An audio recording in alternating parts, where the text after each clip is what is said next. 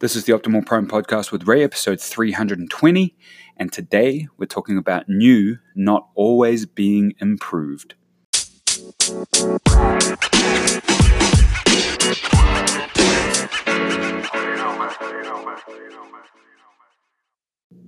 I have spoken about sunken cost fallacy before, and how when we get new things, when we invest in things of our time or our money, we feel like we have to use it. We feel like it is our responsibility and our purpose to use the new thing. And a ready example that comes to my head is new shoes.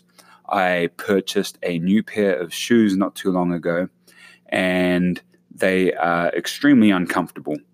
But because I purchased them, I paid for them, I forced myself to wear them. And it was uncomfortable, and they caused blisters on the back of my foot. And that is a small example of sunken cost, where I invested in something and so I felt I had to use it.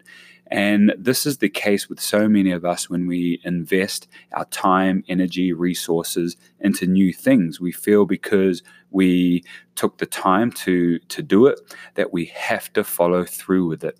And so my gentle reminder, my gentle encouragement for you today is that you don't always have to follow through with new ways of doing things. You can create goals and then change them, because you may find out that that goal isn't something that you really want to follow through with. Now, with that said, I have split today's podcast into two different pieces. I have used my new microphone for a portion, and I am also using the old way of just speaking into my phone. And I'm doing this because I have already received feedback from people that they liked the old way better, the way that it sounded. And so I just want to put this out there to you, the listeners, to give me some feedback on how you feel the sound quality is just within this podcast, whether the first portion sounded better or the second portion.